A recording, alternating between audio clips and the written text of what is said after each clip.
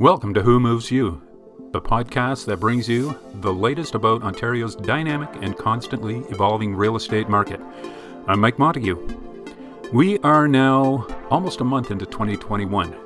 The year began by giving us its list of the more stringent and restrictive rules and health regulations with the intent of keeping us all inside and apart from one another.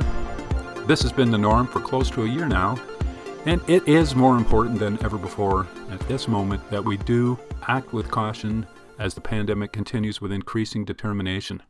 The good news is the vaccines are being distributed, and over the weeks and months ahead, the spread will begin to subside and eventually disappear entirely.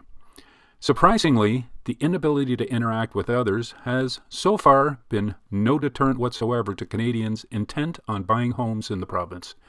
We saw one of the busier markets in recent years, and home prices that almost a year ago were predicted by most in the media to fall dramatically as a result of COVID. What they've done is the complete opposite, and I expect the real estate market in 2021 is going to be even more energized.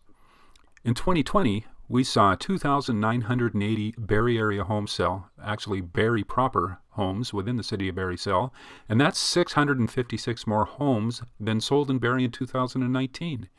In addition to Barrie sales, more than 1,000 more homes sold in Simcoe County in 2020 than in the previous pre-pandemic year. So what's going on?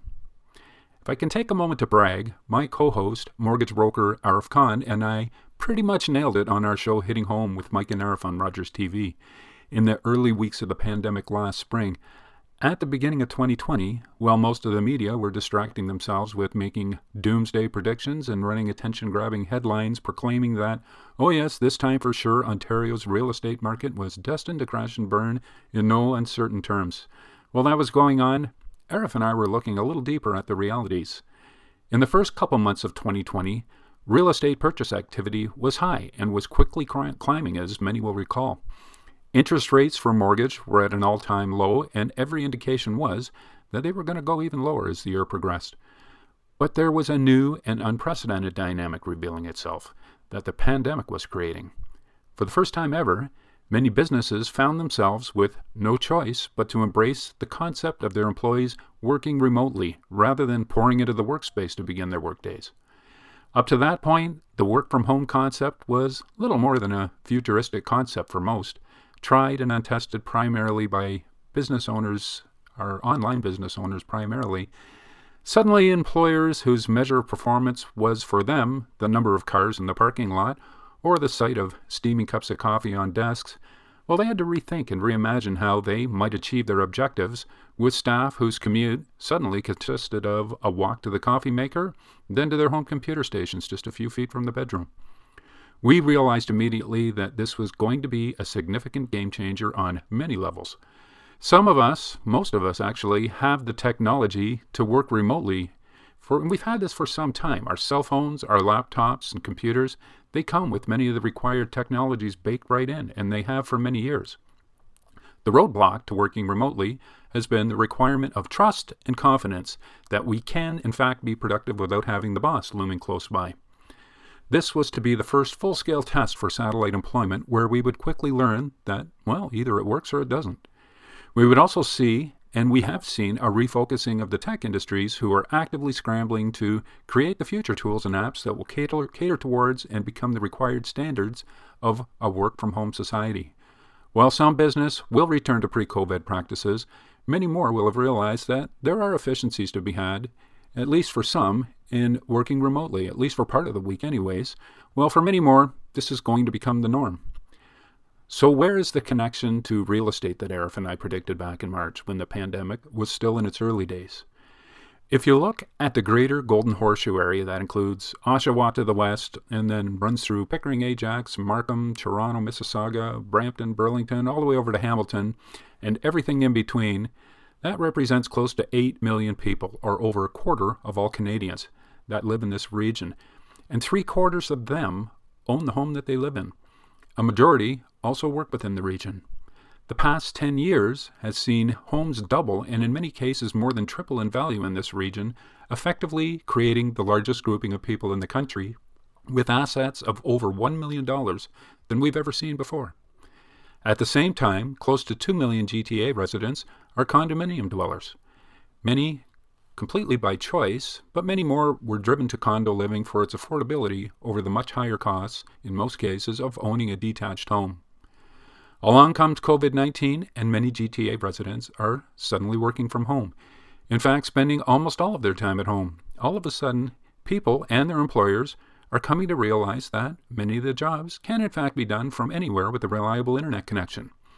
People began to quickly realize their house next to the 401 or the DVP or the QEW is worth over $1 million, and there are bigger homes with bigger yards to be had just an hour or so north of the city, and as little as half the price that they're currently paying now.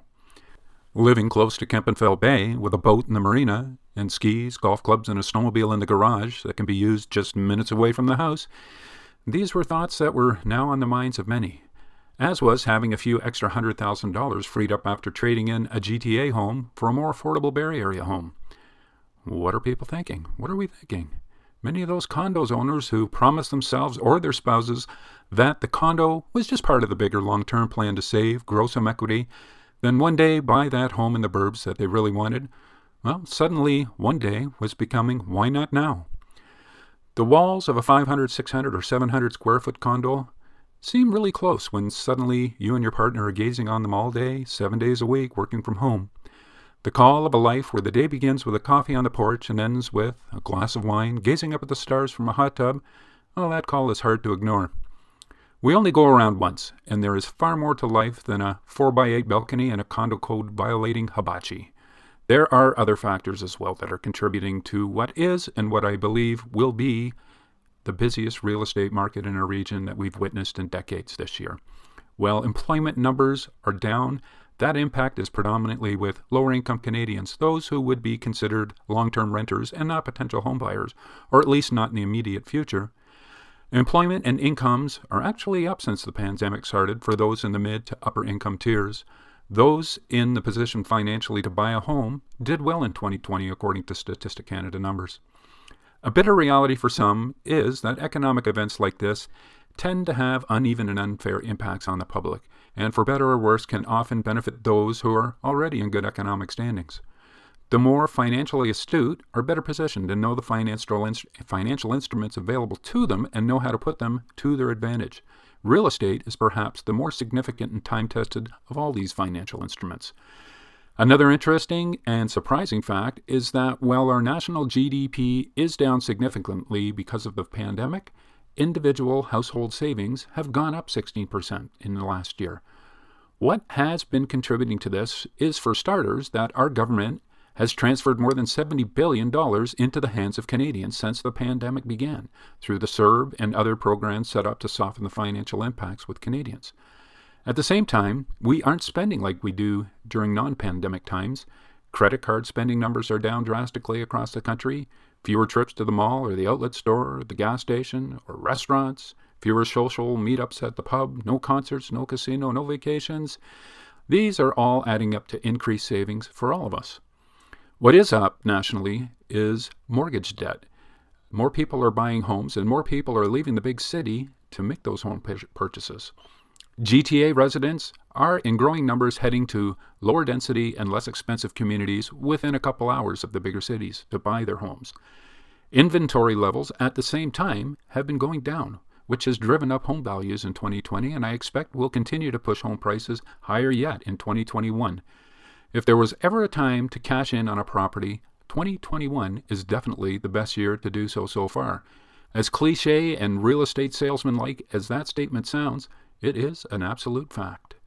Anyone who has $200,000 or more in equity locked into a property that they own, and that's pretty much anyone who bought an area home more than 4 years ago, would likely do well to speak with their financial planner to learn if there can be monetary benefits for them in selling, then taking that equity and applying it to the purchase of additional properties.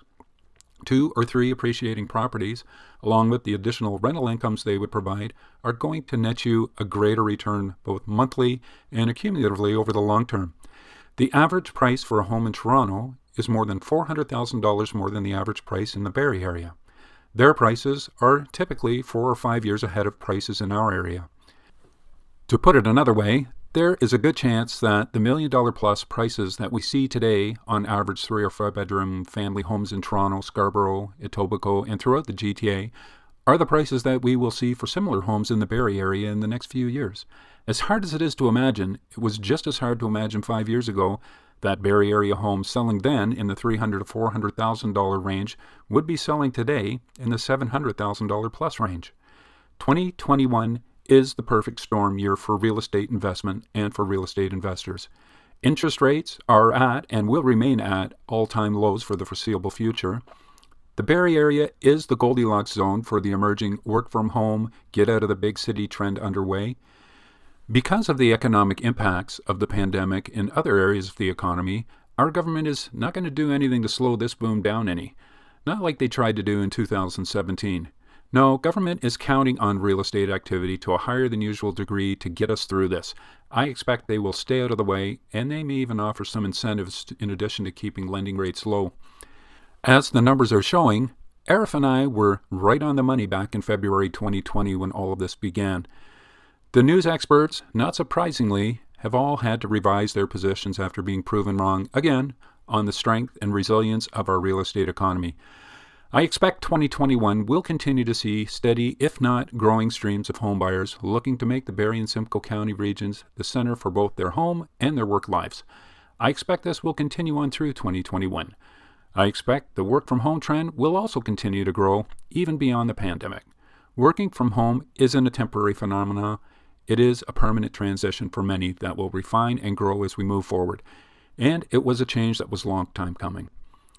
If the Barrie area, or any points north of the GTA, are on your radar as where you might like to live or to invest in real estate, please give me a call.